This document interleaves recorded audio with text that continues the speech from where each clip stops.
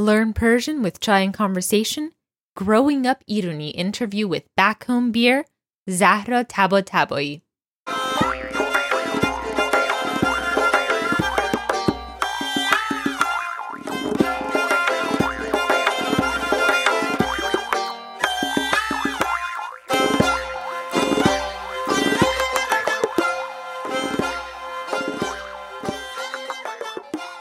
Salam be hamegi. I'm so excited about sharing today's interview with Zahra Tabatabai, the woman behind the Persian-inspired beer brand Back Home Beer. You might have seen her Instagram or Twitter profile by now. She boasts 3 different flavors of beer named Sumac Goes, Persian Blue Lager, and New Day IPA. Although it was released less than a year ago in October 2021, her beers have had quite an impact and presence in the Iranian community. But despite the success of the social media platforms of Back Home Beer, Zahra is pretty private, so she doesn't show up herself very often on her feeds. I was so curious to get to know more about her and was so delighted by her charming personality. I'm sure you'll enjoy getting to know her as much as I did. Let's listen to the interview. So Zahra Tabatabai, thank you so much for talking with me today. Of course. I'm excited we finally were able to make this work.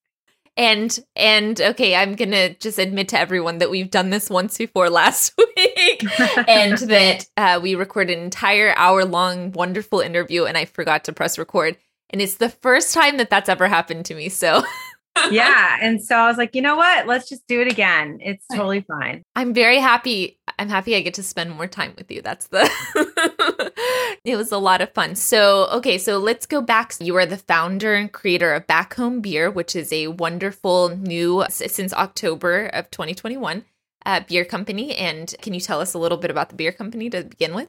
Yeah, so I launched it in October. It's beer that is basically is heavily influenced and inspired by flavors of the Middle East, our culture, and everything surrounding it. And it's basically using flavors from the region, telling a story about the region and the history of beer in the area. And so I launched in October. It's been 7 months, and it's just been an amazing response so far. And I'm in New York City. I am also in DC a little bit. And I'm hoping that in the coming years, I can expand to more markets. But for now, I'm on the East Coast and I'm trying to make this work. Yeah. And you've definitely, I feel like you've made a really big splash. You're already like a big part of the conversation.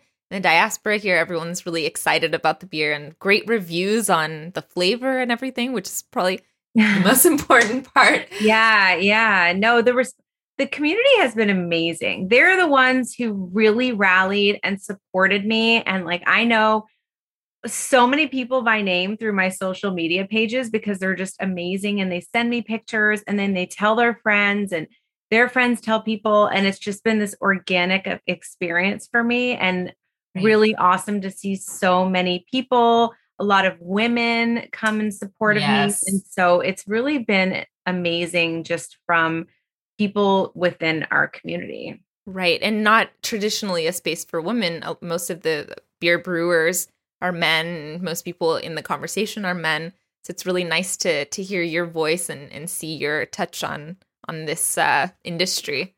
Thank you. Yeah. Cool. So I feel like, I'm trying to target people who might not be traditional beer drinkers either. And so I'm hoping that that's, has reached women maybe, or people who don't necessarily love beer, but can appreciate these flavors. Right. And we'll talk about that idea of traditional beer drinkers when it comes to Iranians as well, because that's a big part of what you do. But I also want to say, I like that the name Back Home Beer kind of relates to a lot of different people, not just Iranians, immigrants in general. And then also the graphic design, though, is very uniquely Iranian. So can you tell us a little bit about the logo, how it came to be and what it represents? Yeah, of course. So the logo is the Azadi Tower in Tehran, and it's kind of made to resemble a beer mug. And so I feel like for Iranian people or people in the area, they might recognize that. And that translates into the Freedom Tower. But then for anyone who's American or doesn't know about the marker in Tehran, they just think it's a beer mug. And so I had the vision to do that. I found this woman who's in Tehran kind of gave her the idea, and then she put together the logo. And I think it turned out really nice. And I love it. Yeah. Kind of expanding on that, the 2 cans that we have out. Well, we have 3, but the first 2 were part of a poetry series. And the designer in Iran, she had the idea. I wanted language, the Persian language on the can. I just didn't know how to express it. And so she really took that on, and she thought of the idea to do a poetry series. She's like, poetry is so big from, in Iran. And so she really wanted to highlight different poets and verses. And then she also designed the can and how it has the lines and the Persian. And so I really give her a lot of credit, because she came up with that concept. And I think it really worked. It was scary because you don't know how people are going to react to something so, I guess, bold and foreign looking on what is traditionally very American drink. Right. But I think that in Brooklyn, it's been nice because people have been very supportive of it. And so, it was scary at first, but I've really come around to the whole idea and concept, and just kind of owned what I'm trying to do. Right. And we'll come back to the poetry too, because actually poetry is a big part of our language learning program. We have a whole poetry series, but it's interesting because in Iranian society, you're right, poetry is so integral to the culture and to the way that people talk. So it's like it's nice that it's a ubiquitous part of culture. So it's nice that it's part of the beer can. It's not like a elitist thing or something in Iran. Everybody knows poetry. Right, exactly. It's like the universal language there, right? Exactly. So I think, and it's similar to beer. Beer, it crosses so many different levels. You can be somebody who doesn't have much, but you can still buy a beer, and somebody who has everything and you can still drink a beer. So I feel like it's similar in concept. That's very true. And I heard a story about how it's hard to do financial transactions with Iranians. So I heard that you had to have someone go specifically to walk cash over to this woman.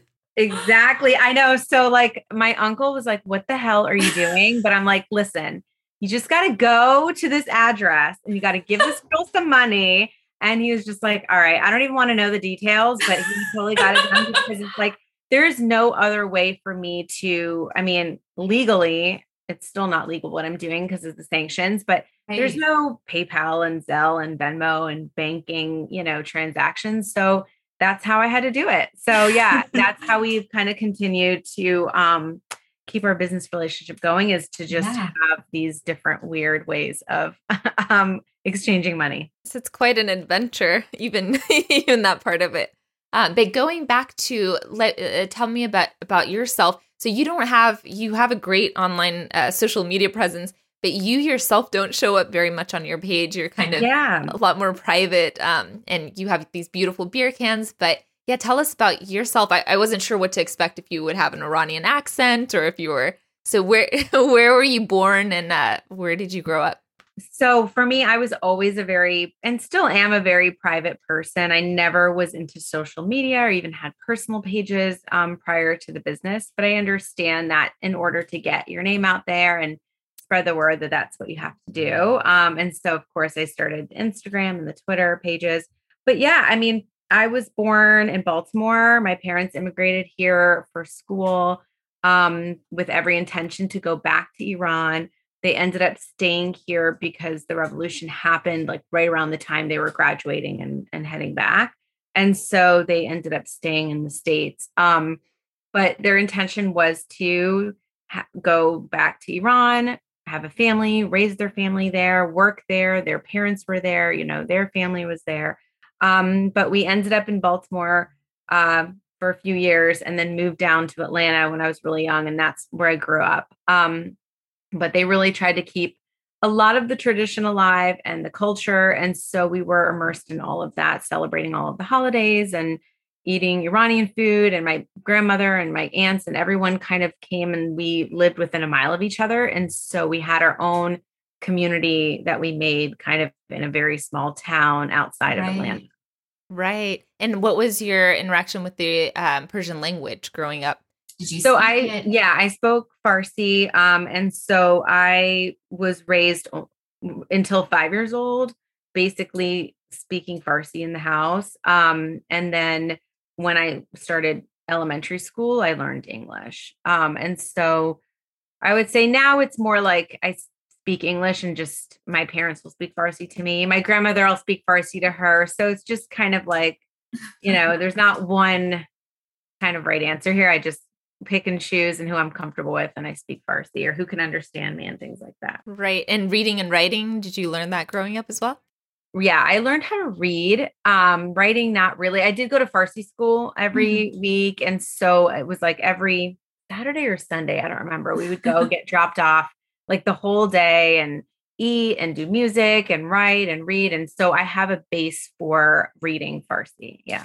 Got it. And so now tell me about this idea of beer. So I've read that your grandfather was a big influence on how this came about. So can you tell me where your grandfather lived? He died when you were very young. Is that right? Yeah. So he came to the States, but he passed away like very shortly after they moved here. So I was very young when he passed. So I don't really have much memory of him. And so a lot of what I know about him is stories that my family has talked about back home and stories they've told about him. And so that was really all I had. And so I knew that he was a brewer and he homebrewed. It wasn't like a professional brewer, but that they talked about he would make wine and he would make beer and he used the garden or the basement to ferment.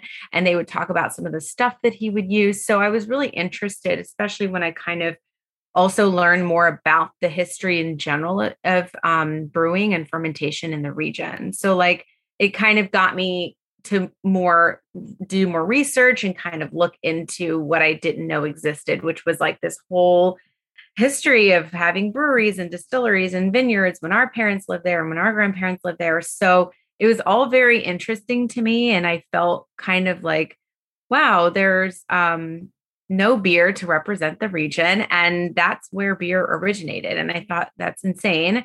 But really it started as a hobby to kind of, for my family. It was like making beer with barberries, zedesh, and using like the limu amani, which is the black limes, and certain ingredients that I would use. And then I would mail bottles to them, or I would travel with them in my bag and let them try it. And so it kind of started off as a hobby for a couple of years. Right. And then after that really escalated into more of what I'm doing now, which is starting a business and bringing it to market, which was never my intention. Right. Let's go back to what did you learn about beer in Iran? I think most people don't know.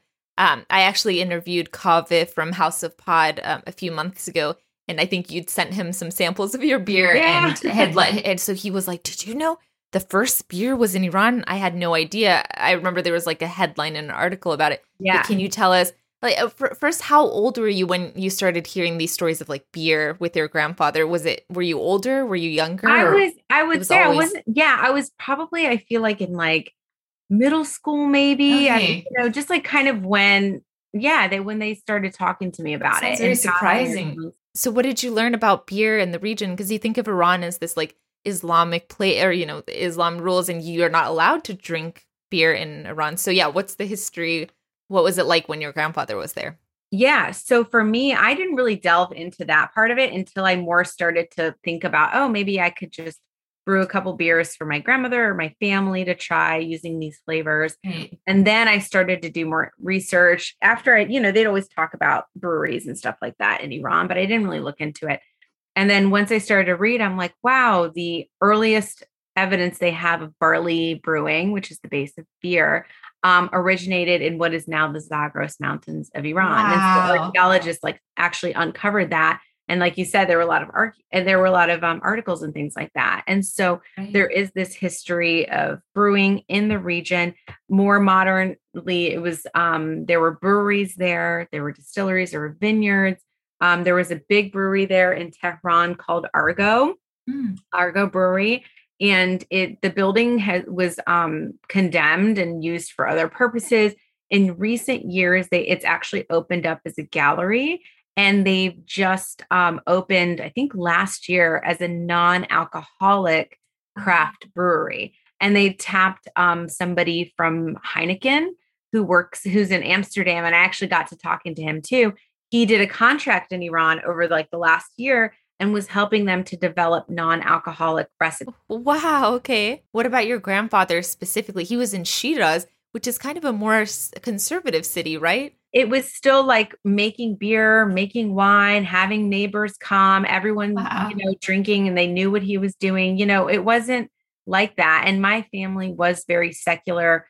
Most of the families that they were friendly with, it seemed like were the same. And so even though it is definitely known for being a more like conservative small town, that was not their experience at that time. And I have this picture of, I think you wrote that he had a kind of courtyard house and he had these like gardens in the courtyard house. Yeah, exactly. So it's like a lot of the homes, image. It is. And a lot of the homes there, as you know, like they've got these walled gardens. And so he just had this beautiful space and area that he could brew and dry the grain or do whatever he needed to do to brew the beer. And he was able to do that freely, which unfortunately since 1980, and what people know about Iran is that you can no longer do that. Right. So like when I came out with this beer, people are like, why are you brewing a Muslim beer? And I'm like, it's not a Muslim beer, like Budweiser is not a Christian beer. It's like, that's not how it works, So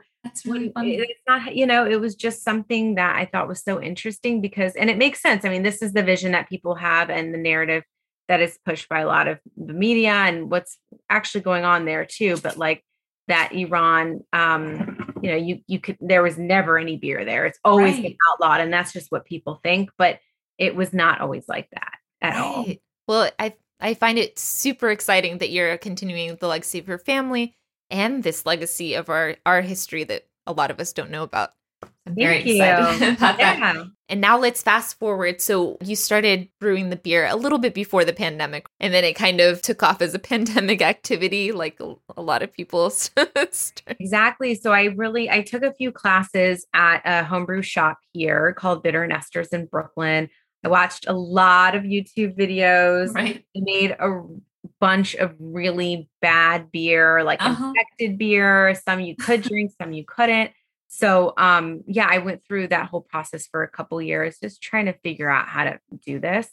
And then after that, it was during the pandemic that it kind of made me reevaluate things a little bit. And I'm not a risk taker by any means. I'm scared of everything. And so it just made me think like, let me just do it and see what happens, And so that's when the Sumac Goza came out first in October. That's with Albalu, which is sour cherries, and the sumac. It's a beautiful red color too, I have to say. You posted a photo the other day and I was like, I need that right now. It looked beautiful. It is because it sits on like over 800 pounds. It's like for the batches of sour cherries. It's an insane amount of sour cherries. And so it's really tasty. And I really wanted that to come out first because I felt like there were a lot of people who really were cheerleaders for what I was doing that didn't love beer, but this is kind of like a fruited beer in the sour category. And so I figured it was a good beer to come out with first. And so that's what I did. And what is the poem on that one? So that one is which one's that one? Rumi quote. And it says, if light is in your heart, you will find your way home. And so that one I felt like kind of really spoke to me too, because it talks about home and like, going back home and that kind of thing. So that was the first one. The second one was our Persian Blue, which is a lager. And so that one is made with this really beautiful, like crystal blue salt that comes from Iran in rocks. And that one is an Omar Khayyam quote. And it says, be happy for this moment. This moment is your life. And so it was funny because it was like my dad kind of running through Rumi books and like reading poems and like texting me verses and me being like, no, I don't like that.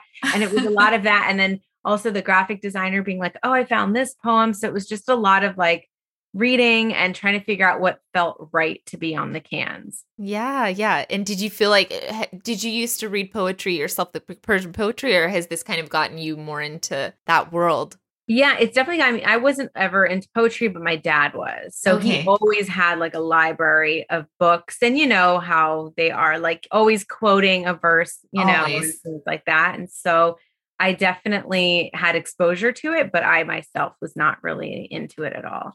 I think now I'm definitely more into like I had got a few books and I'm into reading it, and I think it's really beautiful, and I've been missing out for a long time, but I'm excited now that like, I have so much to read and Yeah. to get to know. Salam Bahamigi, a quick note from Layla here. We talk a lot in this episode about the poetry that Zahra has chosen for the Back Home beer cans. That's a big part of the design of the cans and the overall message she's trying to convey with the beers. Poetry is such a big part of the Iranian culture, and that's why we have a whole program devoted to it on Chai and Conversation. Our poetry course is for complete beginners to the Persian language and for advanced speakers alike. We cover some of the greatest Persian poetry, both classical and modern, and through it learn how to use the words and phrases in the poems in conversation. You can check out the program and even sign up for a 30-day free trial to check out all the lessons on our website at www.chaiandconversation.com. Enjoy! So now tell us about your New Day IPA, because that's also a fun poem on there and beautiful graphic design, which we share a graphic designer for anyone that doesn't know. The woman that designed all my illustrations and everything on our website is the same one that did this beer can, which is a phenomenal beer can too. I know. She is so talented. Her name is Mina Jafari. She's Iranian. She lives in Washington, D.C. She's so talented. And she designed the can for New Day IPA, which first incorporates 3 ingredients from the Half-Seen, which is apples and sumac and wheat. And then for the can, I did like Khorshid Khanum, which is our sun woman. And so she has this beautiful illustration of a woman who has this long hair, and it looks like she could be in like hijab, but it could also be her hair. Like, it's so symbolic on so many levels. And I love that can. And it's funny because she had sent me like a few different ideas. They were all amazing, but I just felt like this one was so great. And now I feel like I want to just have it an annual release during Nowruz. Yeah. To put it out there and, try and maybe have it as a special Nowruz beer annually. Right. Yeah. Tell us about the ingredients. So they have to do with Nowruz.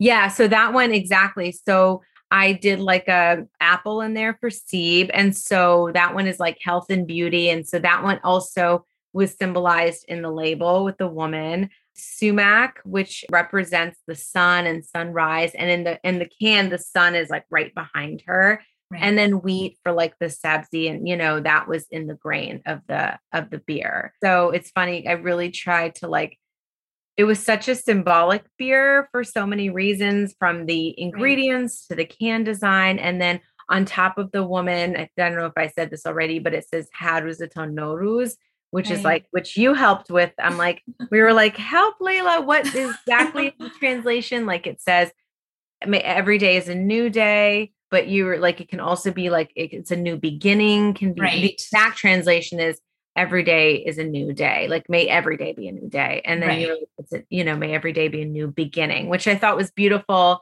And it's spring and it's, for Nowruz. So that's kind of what we went with on the translation on the back of the can.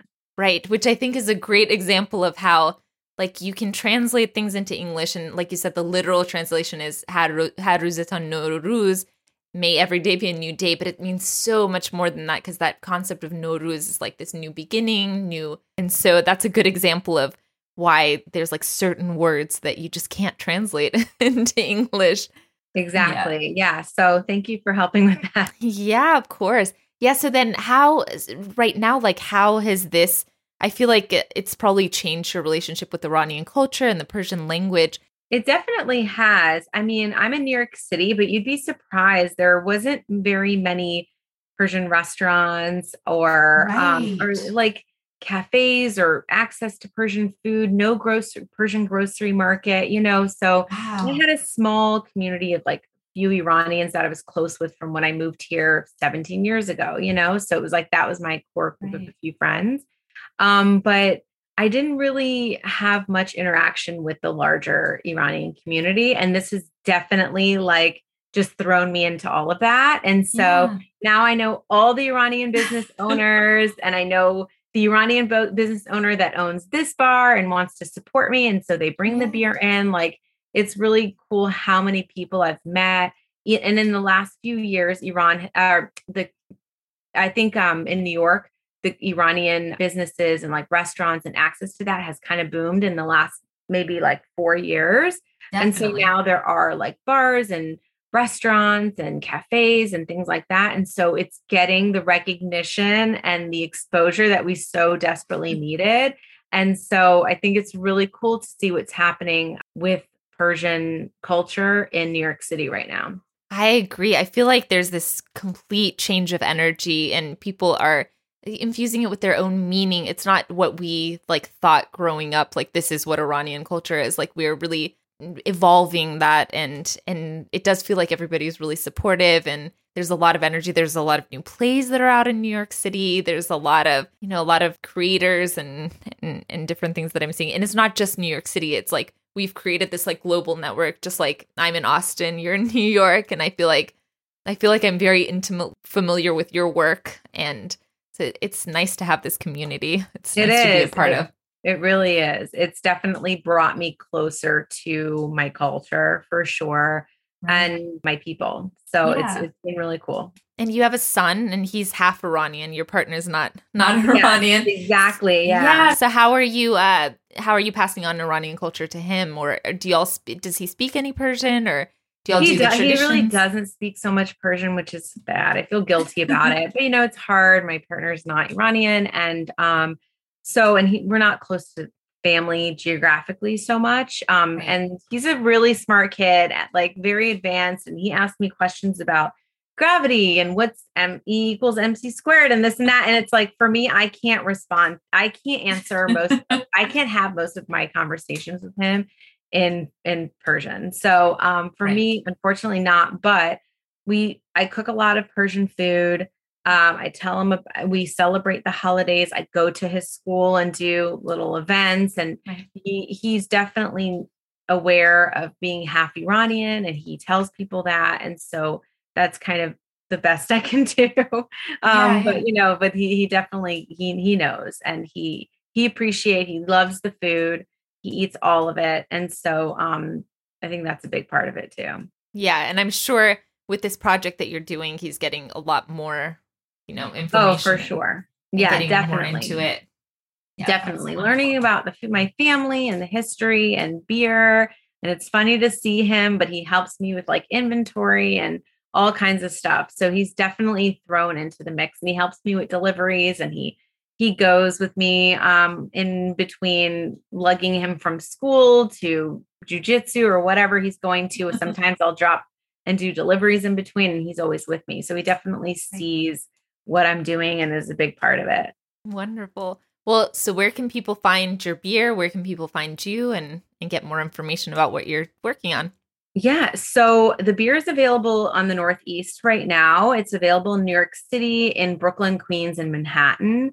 I self-distribute, which means I deliver in my little rinky-dink car. So I can't really get out to the Bronx or Staten Island much, but for now it's in 3 of the 5 boroughs. You can go on the website or on my Instagram or message me and find a beer finder and figure out. It's in a lot of like bars, restaurants, some grocery stores, things like that. I also distribute down in Washington, D.C., and so it's down there too. And then I'm really hoping to be able to add like a shipping capability and be able to ship beer as well to other states is the hope. People don't realize though, like they're always asking me like, why can't you ship yet? And I'm like, it's alcohol. There are some crazy rules. Like it is just, it's guided by state to state. I can't ship beer, across state lines. Like there's so much legality to it. So it's not as simple as like throwing a t-shirt in and shipping it. It doesn't work like that. So I really am working on it. And I'm hoping to be able to ship to other states. And while you do, the enthusiasm is just like building and building, and people are getting more excited. Yeah, exactly. Yeah. But we'll link to all of that on the show notes. But the Instagram is at Back Home Beer.